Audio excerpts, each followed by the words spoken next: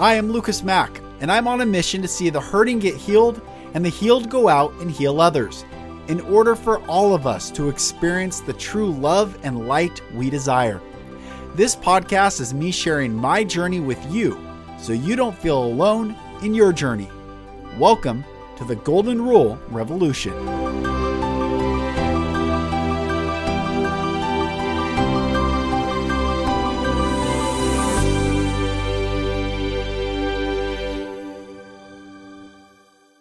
Hello, brothers and sisters, and welcome back to the Golden Rule Revolution. I am Lucas Mack, and it's such a pleasure having you join.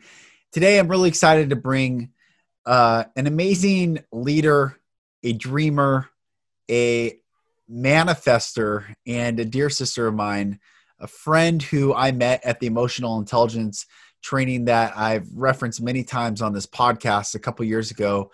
And she is an incredibly powerful leader. She wrote a book called Dreamweaver, 7 Steps to Delivering Your Dreams. I just got it today. I just started reading it, and it's incredibly powerful. I'm honored to have my dear sister, Crystal Church, join. Here we go. Let's do this. So first of all, congratulations on your book. It's amazing. It's amazing. Thank you. Whenever I hear that, I'm like, oh yeah, you wrote a book. It's just weird. You wrote a book. I wrote a book. You're an author. Congratulations. Before, we are going to jump into this, and I got it today. So I just started reading, already reading your, what'd you call it? Just your thank you to your grandmother. Help me get a fuller picture of you, even though I know you well. That was really beautiful. And so with that, tell me about your life growing up and how we met. Let's get into how we met eventually, but where are you from? Tell the listeners about you. Okay. Well, I am still living in the community that I'm from. I was born and raised in the Kittitas Valley, specifically Kittitas, which when I grew up in that small town where my grandma and grandpa, the grandma in the book, lived, they owned the grocery store there. So I think I remember there was 800 people when I was growing up, and I think there might be 2,000 now. So it's really small, and it really is like the Mayberry life. Like, I spent a lot of time at my grandma and grandpa's, riding bikes with all the kids in the neighborhood, playing basketball. We'd stop into the grocery store. If I wanted snap peas, I'd just go over to the produce and eat snap peas and penny candy. I learned to ride my bike in that store. It was a beautiful little place to grow up. And my grandparents were a really important part of my growing up, as were other people that I mentioned in the book as well. So this just reminds me. So the very first time I meet you, so everyone listening, Crystal and I live about 2 hours from each other, and we met at the emotional intelligence training that I talk about often on here. And I was down in San Diego, and I hear that someone else, so flying from Seattle, Washington down to San Diego, California, I hear another Washingtonian's there. I'm like, oh, I walk up, I'm like, hey, you're from Ellensburg. I'm like, right on. Like, I'm from Bellevue. And your response was? Well, I just look at you like, who are you? And I'm like, okay, hi. Because, I'm at emotional intelligence training because I need it, right? And you are the embodiment of this really happy, jovial, awesome, outgoing person. And I am like all in black, big sweatshirt, no reason, no understanding of why I'm at this emotional intelligence thing. And then I'm like, you're going to talk to me? Who are you? And that really was so indicative of why I needed to be there. Well, I loved it. It's where it all started. The movie Dumb and Dumber, where he sees those guys outside the convenience store and he's like, big gulps, huh? Well, see you later. Because they just stared at him. I was kind of like that. I was like, all right, well, see you later. I'll talk to you in about 4 months when you've had a little bit of a transformation. Oh, but we built such a beautiful friendship through that whole process. Amazing. Incredible. Incredible. I don't think I've ever had such a deep, meaningful connection with another human as I did through that journey with you. And then we've continued it afterwards, and it just keeps evolving and unfolding. And it's not a matter of being connected in every single moment of every single day. It's more like family. It's like, if I see you, it's just, hey, there you are. We talk. It's just family. Right. Yeah. Agree. To me, anyway. I don't want another one of those moments. Hey, it feels like family. And you're like, wait, what? Yeah. Well, and I have to say, though, being on this podcast with you right now and seeing you and knowing that I'm here, I am a little starstruck. Yes, you are family and you're my friend and I love you. Yet I have been wanting to be, whoa, the sun is coming out as if it's saying hello. Perfect. I've been wanting to be on this, and now I'm here and I'm like, oh, whoa, I'm on the Lucas Mack podcast. Well, I'm honored and excited, and very few people have the strength and the fortitude and the courage that you possess. Very few. And that's what leadership truly is. We have so many people that profess to be leaders, but alienate half of the room immediately with whatever opinions they hold. And being a leader is holding space for all people. And that's what you're doing. And I'm just honored to have you on. I want you to know it's really beautiful. Well, thank you. I'm super excited to be here as well. And I'm really excited for you to start reading the book, because you said you're getting ready to read the foreword. Yep. And then the next thing is you and I. Yeah. In the book. Talk about that process and what did we do and what people can expect from the book. Well, first of all, you held space for me to step into Dreamweaver before I even knew what it was, right? And it happened in the basement of your home when you're like, just come over, we'll figure this out, because I've been wanting to create something, and I had a bunch of words, and we went through this amazing process that you came up with. Yeah. You had these sheets of paper up on the window, and you're like, just talk. And you were writing, and then you would prompt me and ask a question, you'd write more, and then out of it, you wove together what I was like, wow, that is it.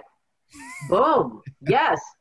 And then we went upstairs and had dinner and spent time with your family, and it was just like another day. And I think so many times along the way, I've been like, wow, that was powerful.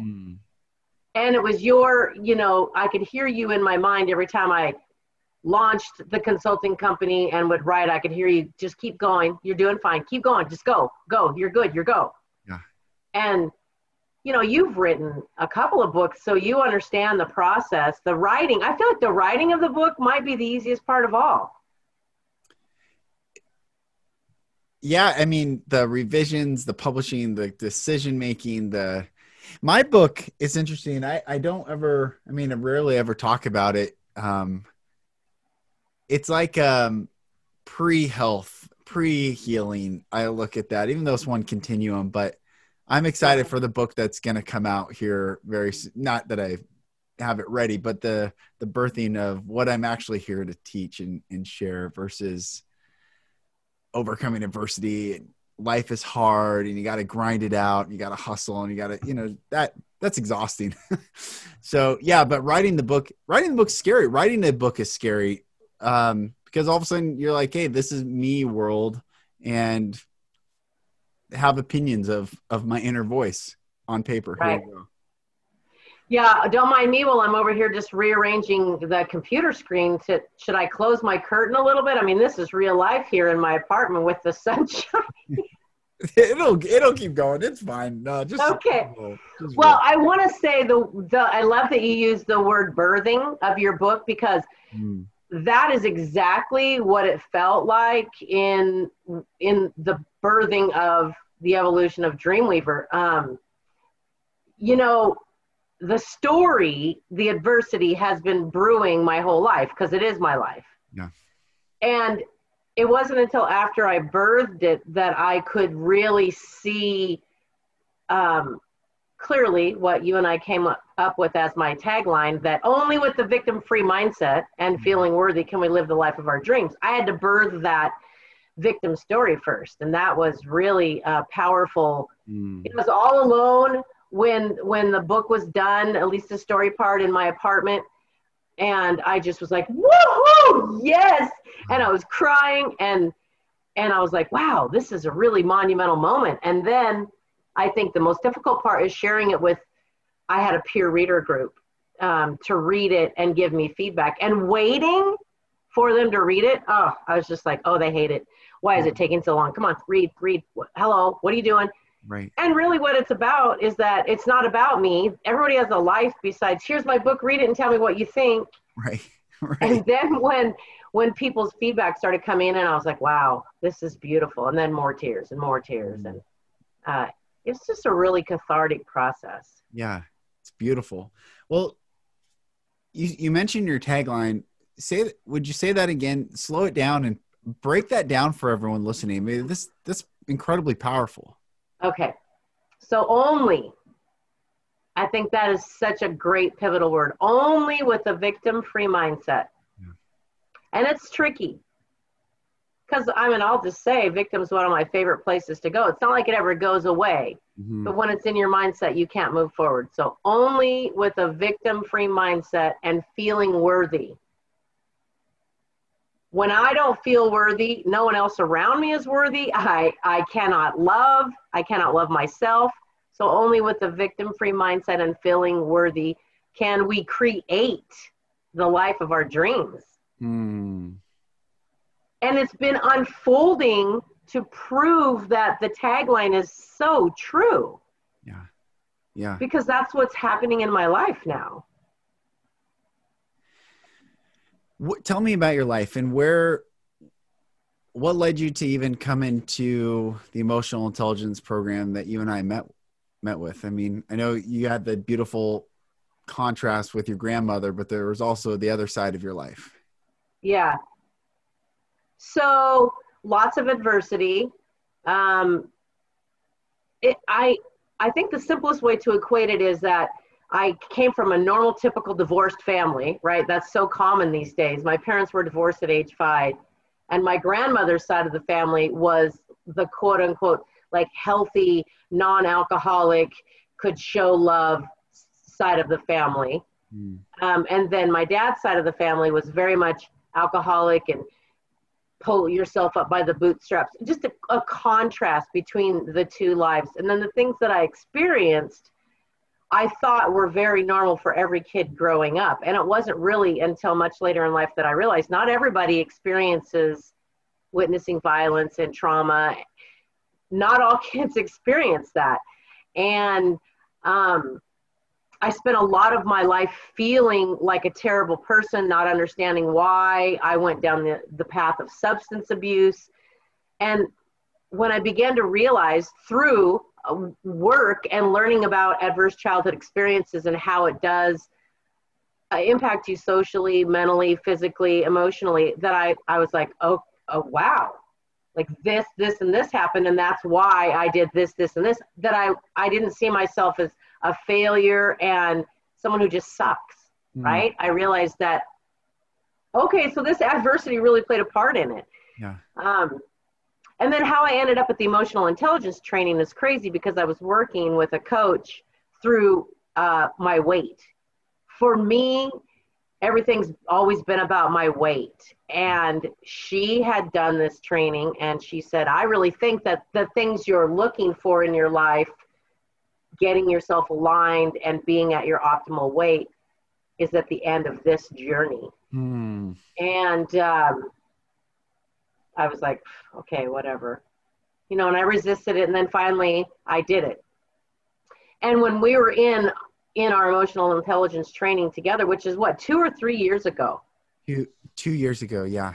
2 years ago. That was the final thing that I declared, was that in 1 year I was going to be 100 pounds lighter. Well, 2 years later is when I finally started down that journey of releasing weight. I didn't release 100 pounds. I'm at 75 pounds. And what was important was that I had to learn to love everything that happened for me and myself. Because otherwise I was just feeding this empty hole. Right. But the weight was just symbolic.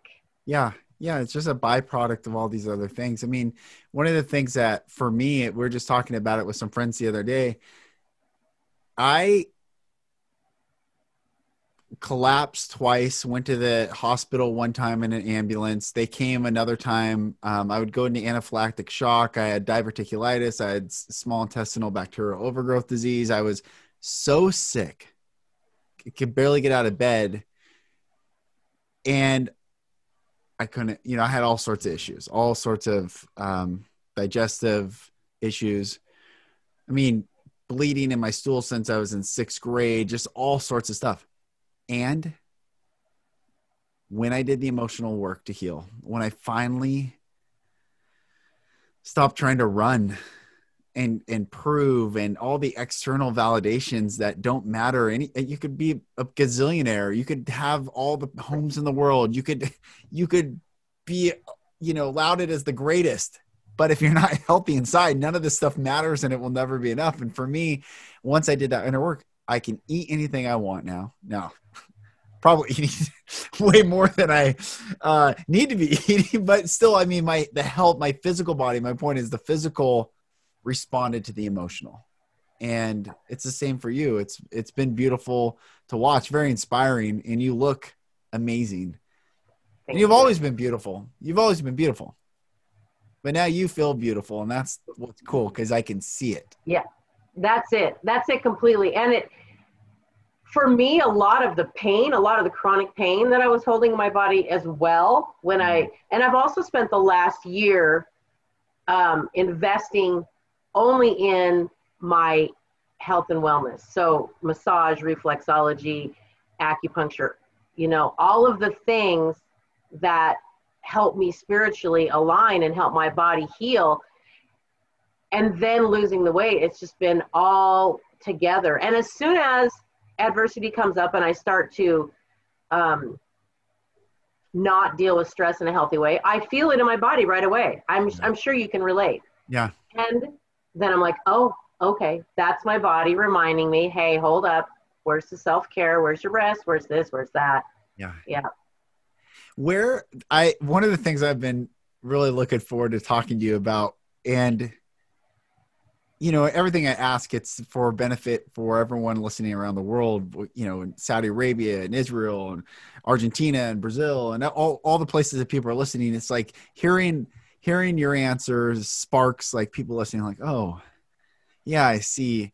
And one of the questions I've been excited to talk to you about is spirituality, your shifting views, your changing views, where God was such a trigger, what religion was to you, and share that journey. Because I think what you just said, the spiritual alignment, it's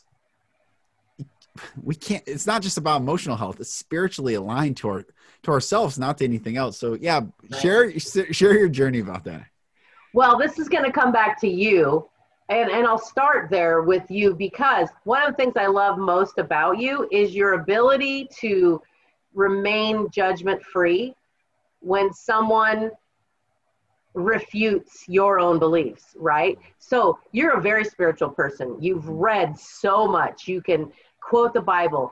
And I was just like, well, I'm just going to tell you right now, Lucas Mack, that I got a real problem with God. And you're like, oh, okay. And I thought, that's it? No rise out of you? Nothing? We're not going to go toe to toe on this issue? And again, that allowed me to be like, interesting. And I've told you before that you are probably the only person that I can literally hear, where my internal dialogue doesn't go la, la, la, la, la, la, when you talk about God and the Bible and all of the amazing things that you know. And so in this journey of sobriety as well, one of the reasons I struggled with AA and that model was because I had to believe in God, that there was some power greater than myself outside of myself. And I thought, well, how can that be? If there's somebody out there greater than me, then why did they, and here's victim mindset, why did they allow me to have X, Y, and Z experience? And I don't really know when the moment was that it all shifted. Maybe it was when I wrote the book and I was all alone and I felt like I wasn't alone. Maybe that was a God moment where I felt held in somebody's arms outside of me. But now I know without a shadow of a doubt, there is something out there. And I love when people say, we don't care what you call it. Because then I'm like, oh, okay, you don't care what I call it. It is spirituality. It is God. I know that it exists. Yeah. And I think because my young years, I was introduced to it in a negative way. And my grandmother, early in her life, was very anti-religion. And she was a big influence on me. And I'm not dissing on her at all. I'm just saying that we live what we learn as kids. Yeah. And so it's been a really fun journey to realize that I'm alive today. And when you read some of the things in the book, you'll understand why I say that. I'm alive today because there is a God, because there is a power outside of myself greater than me that said, nope, your purpose is not fulfilled here yet on earth, Crystal. You are not done. I see you, sister, really trying to check out early and self-destruct, and that's not why you're here. Right.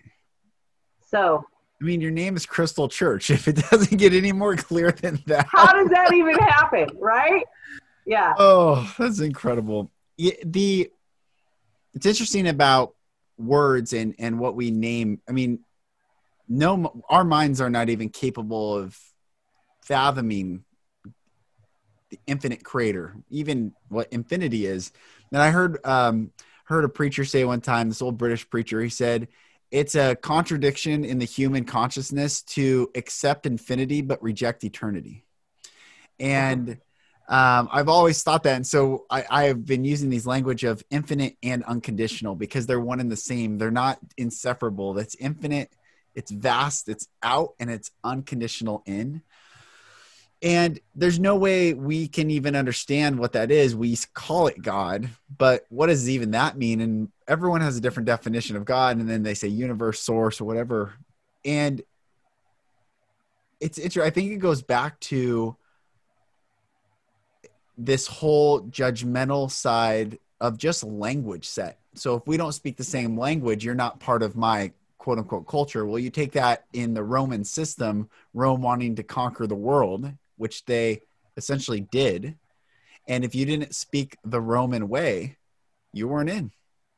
So religion was the way that Rome conquered the world because they couldn't carry the armies over all these territories over the planet. So they carried this theology that still submitted people to the subjection of our way or the highway. And of course we have a rejection of that because it's not unconditional and it's not infinite.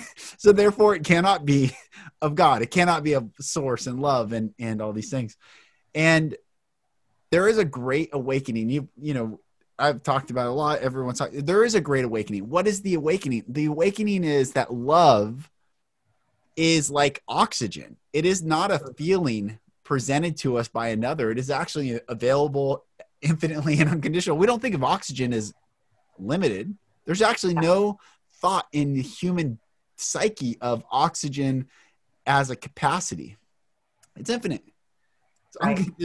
Wherever we go on this planet, there is oxygen. Well, wherever we go on this planet, there's the presence of God, quote unquote, in understanding that wherever we go, we're held. Wherever we go, we're part of this, this beautiful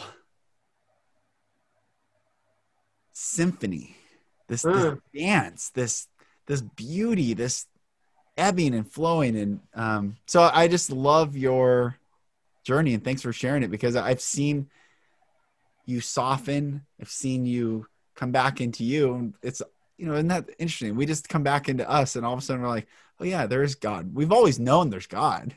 Right. We just hated all the forms of control, abuse, rejection, you know, anti-sovereignty, whatever it is, these forms of control.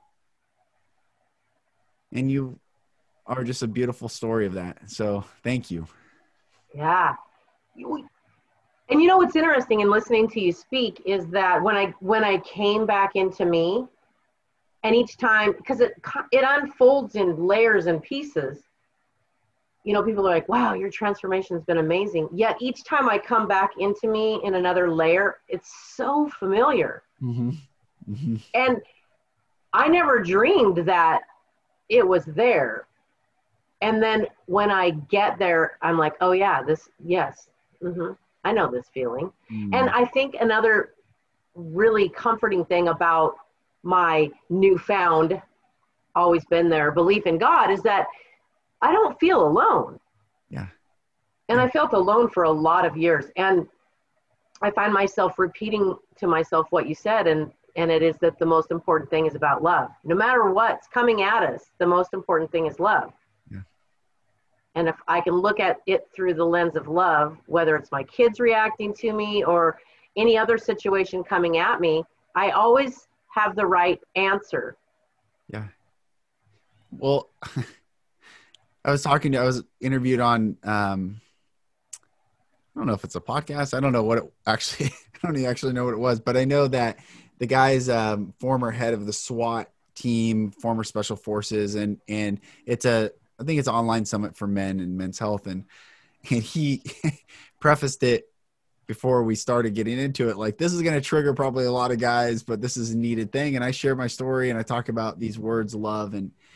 And I said, here's another big thing. As fathers and as parents in general, when our kids act up, do they want to be hit or do they want to be held? Mm. Do they want to be screamed at to snap the behavior out of them, or do they want to be sat with and listened to the very ends of that testing? What is unconditional love? We come here to see where is love. And it's not to indict the parents, because we're just humans having our own journey of understanding what unconditional love is. But that view of love, why people don't like love, the concept of it becomes sticky and manipulative and suffocating, and all these, you know, love hurts, that 80s song, whatever, you know, like the ballads, like this whole concept of love is actually become a form of control, but that's never love. That's not love. It's all these other things that came in the form of it. But when we awaken to, there are zero conditions in love. I was just thinking that exactly that is what the awakening is. Like, that is the awakening that we're in. And I think love hurts for me. It's about what we learned from previous ancestors, and repeating that and not evolving from it is what makes love hurt. And you know, you say often, hurt people, Yeah. and love people. And that's so true. And that's why it's powerful, because it starts with you. Yeah. So I've been hurt. Okay, I'm just going to go through life being a total jerk and plowing through people and hurt. No. Right. Like, start with you, acknowledge it. Neither one of us ever say that there aren't victim stories. Absolutely, people have been victimized. Oh, yeah. Yeah. And only, right, with a victim-free mindset. Yeah. Do we get to feel worthy? And I think that it's so freeing. It's so freeing. I had this, I did this meditation. Lauren watched the kids. I got to go upstairs and I put this music on. It was DNA activation and ascension. It was just tones and music, and it was just incredible. And I went into this deep meditation, and I had this vision of what we are as souls before we come into this earth experience, and what we get to see. Like, my soul, your soul, our souls as humans are not this genetic structure. It holds what our souls are here to express, but they are not our souls. So our souls, this is what I saw in the vision, is that like a conveyor belt, you get to see the genetic lines of all the genetic codes getting passed down, and we choose when to jump in to this body at this particular time. And some people choose to jump into stillborn. Some people choose to jump into Down syndrome. Some people choose to jump into, I chose to jump into being violated and abused. You chose yours. And what we get to see, and this is what's so incredible, this completely, I get choked up. It completely rocked my world as far as like judgment and victim and all these things, is not only do we get to see the body that we jump in, this genetic structure that holds our soul, but we see the ripple effect on all the other conveyor lines at that time and space continuum.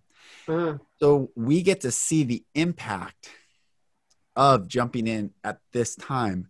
Right. And so did our abusers. Okay. Wow. Yeah, that's pretty deep. So they saw me doing this action creates the ripple. And I am the ripple. I'm not a victim, but I am the ripple of what I've gone through, choosing, already knowing what it was going to be so that I could be what I am. You have chosen what you are. And it's taken away completely not that I was indicting the perpetrators before, but I really had a clear understanding in this vision that what actually is victim mindset is a complete absence of true understanding of why we are here in this earth experience. What we are actually here to do is learn love. And the stillborn sees the effect of the brokenness that the parents cause, but also the other families that have the same connection and get to see them love on. I mean, it's truly, it's incredible. And it all comes down to love and not pain.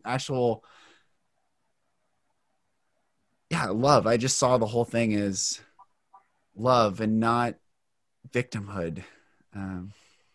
Well, I love that. I love listening to how your mind goes and what you see. And what I was seeing when you said that was that when we jump in, completely see that. When we jump in, if we don't shift out of the victim mindset, that's a different ripple.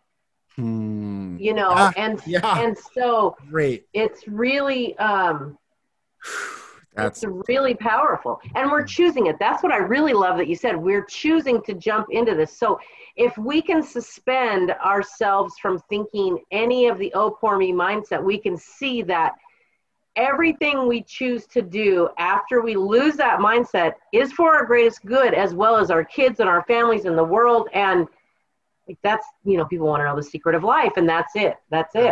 It is it. And I knew about soul contracts, and even studying in Judaism, they talk about the three states of the soul before the body, the soul in the body, the soul after the body. And even down at ALA, Jenna, after weekend 2 of level 3, came and grabbed my head. Like, I'll never forget. She like pulled my head close, and she's like, God asked your soul, would you do anything for me? And your soul said yes. And so he sent you into that house. Right. And he sent you into that. And I am like, you know, I'm sobbing my eyes out. Right. But this vision I got last week was like painting the fuller picture, that it's not about me jumping into this. It's about us experiencing humanity. It's humanity's experience. Yes. And you're right. I think that's a great way to look at there's the victim, or there's accountability, responsibility, and love. Ripples. Well, I have something to share that I don't think you know, and I just thought of it. Anyway, it's not like I planned this. And so we're talking about love and unconditional love, and how when we trust ourselves to make the decisions, it's really what's going to create the ripples. So Phil, my ex, who you know, was diagnosed 3 or 4 weeks ago with stage 4 terminal metastatic prostate cancer. Now, I've had 4 weeks to go through this process, and it's late stage and moving quickly. And it's been interesting because from knowing me that we've had a very tumultuous relationship, and we've been divorced for 12 years, and we've got kids together, his, mine, ours. And I went with him to the West Side to this appointment where we learned this news. And it was very interesting that I immediately shifted into a place of love. And that's not who I saw him as before when we were together, as a person who comes from a place of love. And to make a long story short, in these last 3 or 4 weeks, we have made some very profound love-based decisions. And to prove that it doesn't matter what anybody else thinks, these are decisions that I know are right for me and my family and him. And so we are going to get remarried, and we are going to rewrite this love story that will be completely different now because of my work that I've done, the ripple effect, and how he sees us and our life, and how our kids will view us. And so, at first it was just about getting married to be the caretaker and take care of things in an easier, better way. And then I thought, that's not through the lens of love. Through the lens of love means I get to also receive his love. Like, however long he has on this earth, I get to receive his love, and then I get to love him back. And we get to do this crazy thing, which is love each other again before he leaves this earth. And I'll tell you what, that is, I can't even really express what that's like. And I'm about to go through it. And I know that it's sad. And I also know that it is the greatest honor I could have in this human form, to be there in that capacity with him. Because we had a soul contract. Yes. We have a soul contract. Yes. And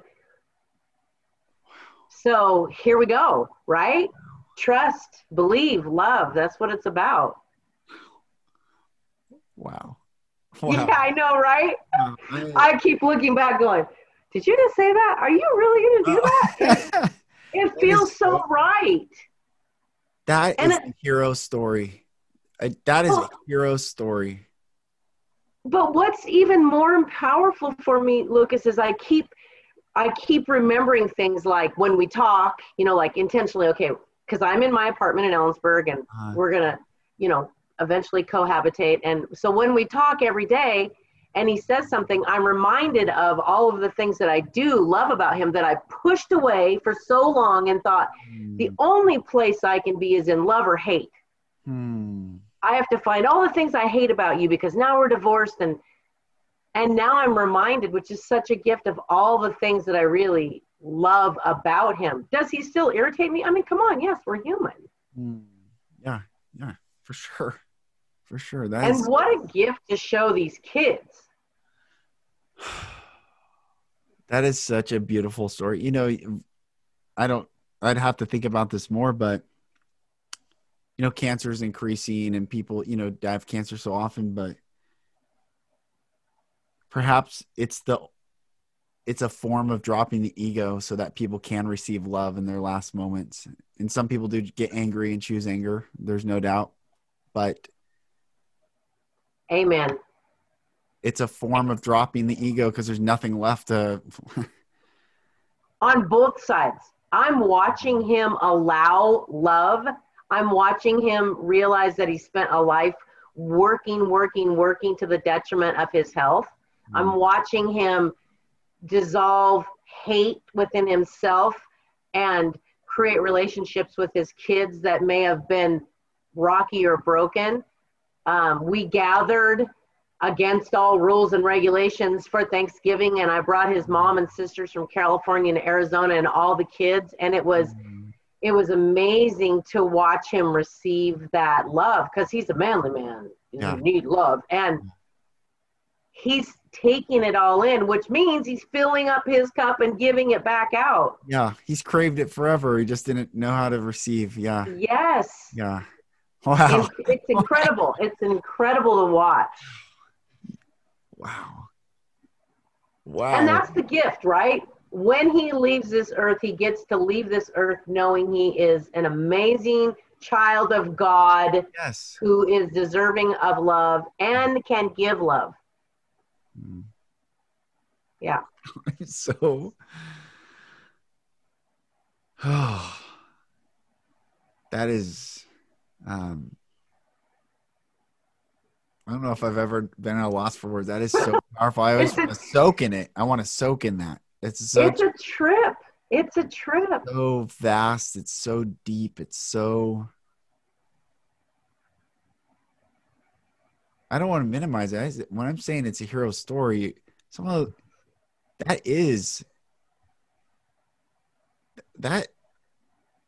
that's the story that a generation from now, 2 generations from now, 3 generations from now on this earth, I want to hear about humans.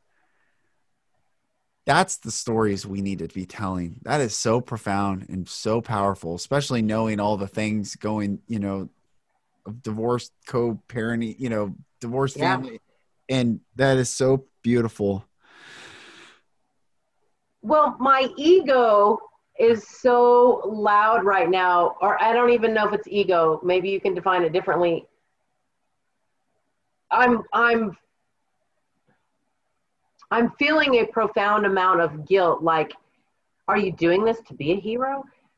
And then the other side of me says, no, you're doing this because it feels like love and what you would want someone else to do for you. And so it's this weird place of really, it's so strange and unreal that I'm sitting with it and allowing it really to kind of settle in. I don't know. I don't even know if that made sense. Yeah, it does. Well, we all have that inner child hearing the parent say, why are you doing this? Who do you think you are? And this is also a time for you to break the cycle and say, again, yeah, stop.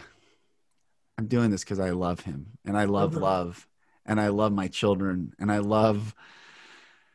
there's nothing wrong with loving the story too. It is a beautiful story. It's a story of hope. It's a story of reconciliation. It's a story of restoration. It's a story of revival. It's a story of all things that are what other stories in this world are we going to hear? More terrible things or more good things? It's such a beautiful thing. And wow, you are the chief dreamer. you are the Dreamweaver.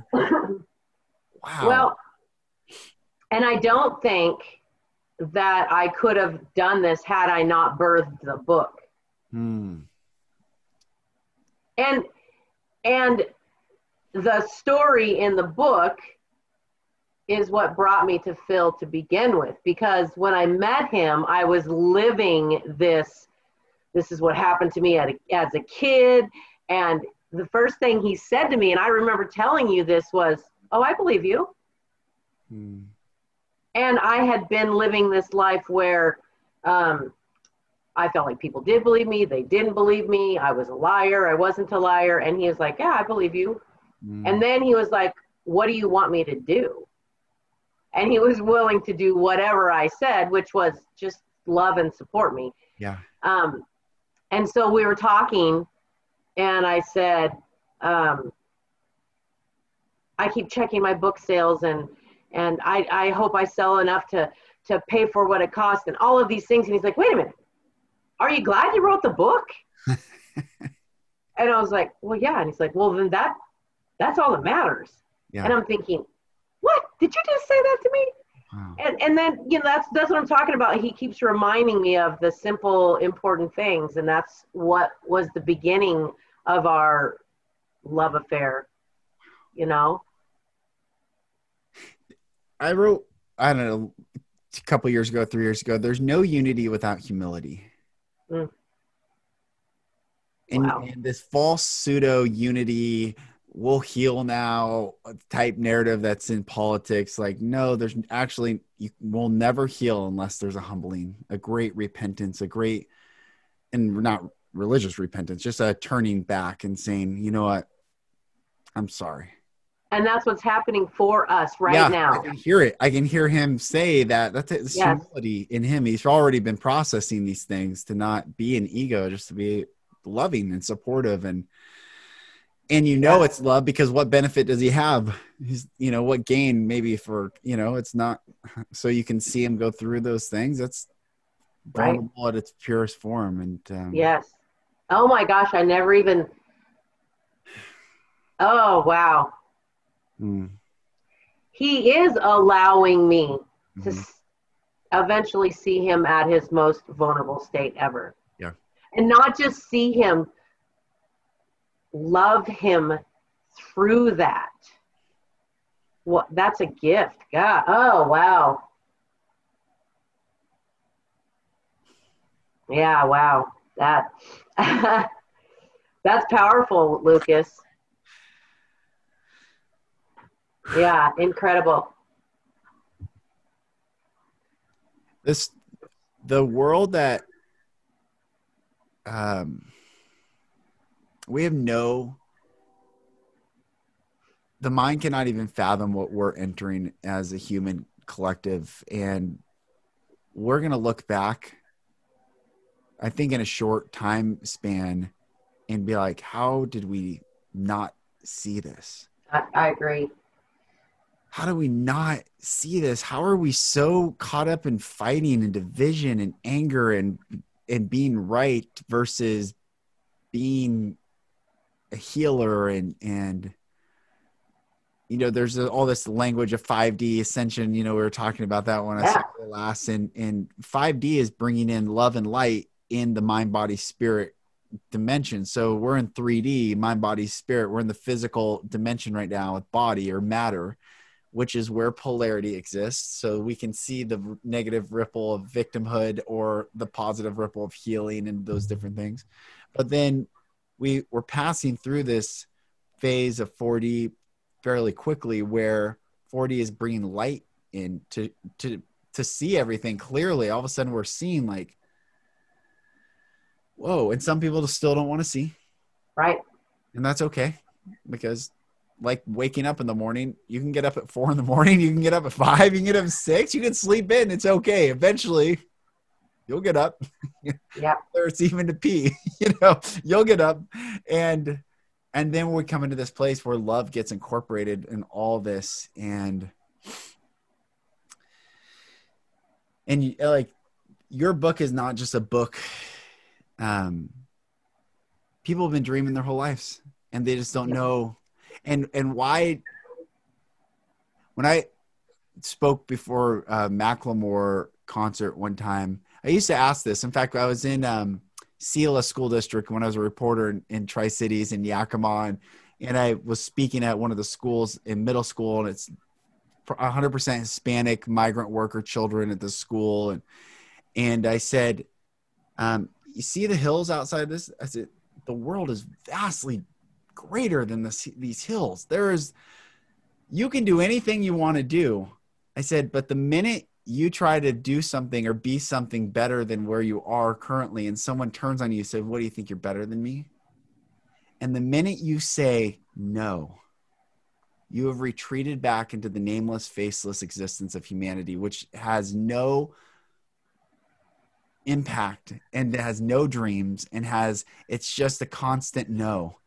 And when I was at this Macklemore concert and I spoke, it was a fundraiser concert, and I asked, I don't know how many people were there, hundreds, thousand, I don't know, but I said, raise your hand. Has anyone ever made you feel this way as a kid? At some point, did someone say, do you think you're better than me? Do you think you're holier than me? Who do you think you are? Raise your hand. And it was like a sea of hands went up, and I looked around, and it was a surreal moment where everyone's looking around. I forced them to, be like, what are you talking about? I'm like, stick your hands up. Everyone, the hands go up. And then people realize, wait, you've experienced, the same thing I've experienced about being minimized, that my dream's not worthy, that when I tried to be something greater than where I was, because I had a yearning, because I'm actually listening to my soul's purpose here on earth. Yeah. And so your book, The Evolution of a Dreamweaver, but I mean, the byline, the 7 steps to delivering on your dreams, everyone not just gets to, because that's such a kind of, that's the right thing to say, but everyone is gifted this opportunity to fully flourish right now, fully flourish, fully unlock all doors that have been kept shut because even your little voice, like, wait, am I doing this for good? Right. Shut the fuck up. Exactly. Shut exactly. up. You know, I'm doing this because it's loving. It's the right thing to do. It's beautiful. It's glorious. It's creation. You're creating. Right. That is what God has enabled us to do, is create. We're creating beauty. And so your book, and thanks for sharing that story. It's such a beautiful story. Yeah, that just fell out. That's what you do. That's what creating space for someone does, really, honestly. Yeah. You know, and the book is, I think the greatest joy about being a life coach and writing this story, which has the steps in it so people can experience it, is that being the permission, being the cheerleader for someone like you were and are, continue to be for me. We all need that. Like, right now, I feel like, yeah, okay, this is a beautiful thing you're doing. It's a great love story. Way to go, Crystal. You are the hero of the story. And 3 minutes ago, I wasn't feeling that. And it's that connection of two souls, even if it's Zoom to Zoom, that gives me permission to really feel my highest power. And everybody in that Macklemore arena, which, Macklemore, oh my gosh. And I'm on your podcast. I mean, come on. Goals, dreams, hashtag. No. You know, they were given permission. Yeah. It's not arrogance to own your power. Right. Powerful. Yeah.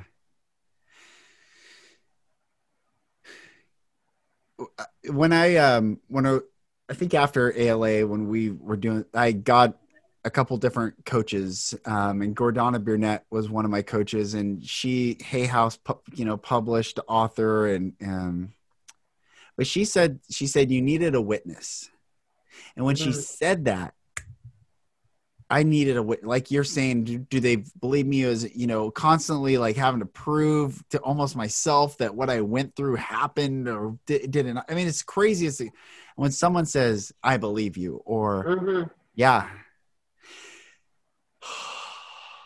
The book is my witness. The book is my witness. My aunt is in the book, and she sent me a message today, and she said, oh my gosh, I'm about halfway through your book. And she was a pivotal person in my life. And she said, I was there with you, supporting you through this, and I felt so helpless. And she said, I'm so proud of what you have taken that I could not fix for you in your life, and made it your gift to give to others. And I was like, wow, acknowledgement. Like she said these words, and she's not been to ALA. She said, I see you. Wow. And I was like, I feel seen. And that makes me want to cry. Yeah. You're going to have, at the men's retreats that I lead, I bless each man with 50 more years. Doesn't matter how old they are. So you have 50 more years. I bless you with 50 more years of. I take it. Yes. And I'm blessing you with 50 more years. This is just the beginning of 5 decades of impact, global impact. Right now, this is a global impact right now. And I bless you with 50 more years, more plus. But no less than.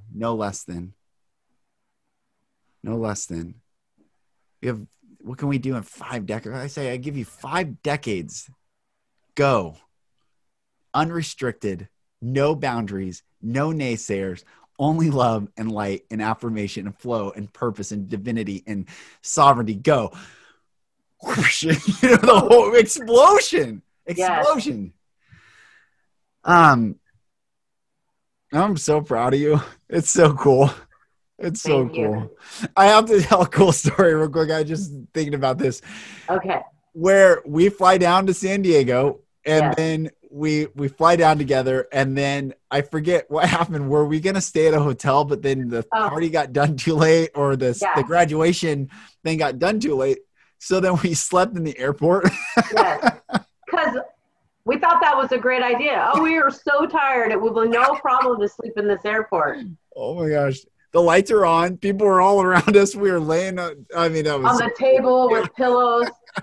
I would try to like kind of do the mom sleep, one eye open, keep an eye out. Yeah. Might have been better to just go all military and sleep in shifts or something. I don't know, but yeah.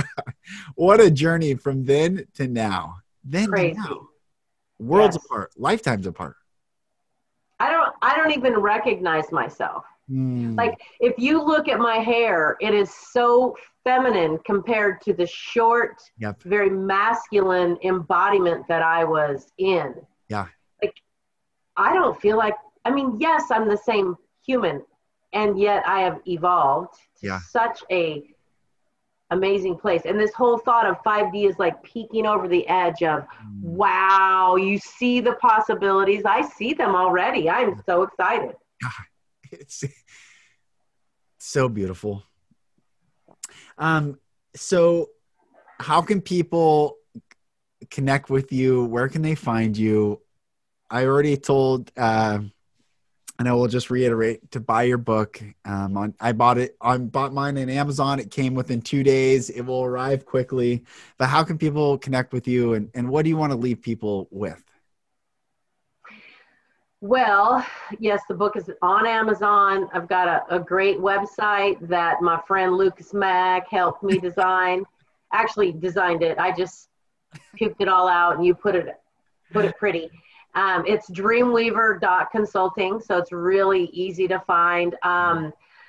I'm old school in that I'm primarily on Facebook. I've got it all linked to Instagram. I have a Facebook page, Dreamweaver Consulting. I do a live every Wednesday called The Weave.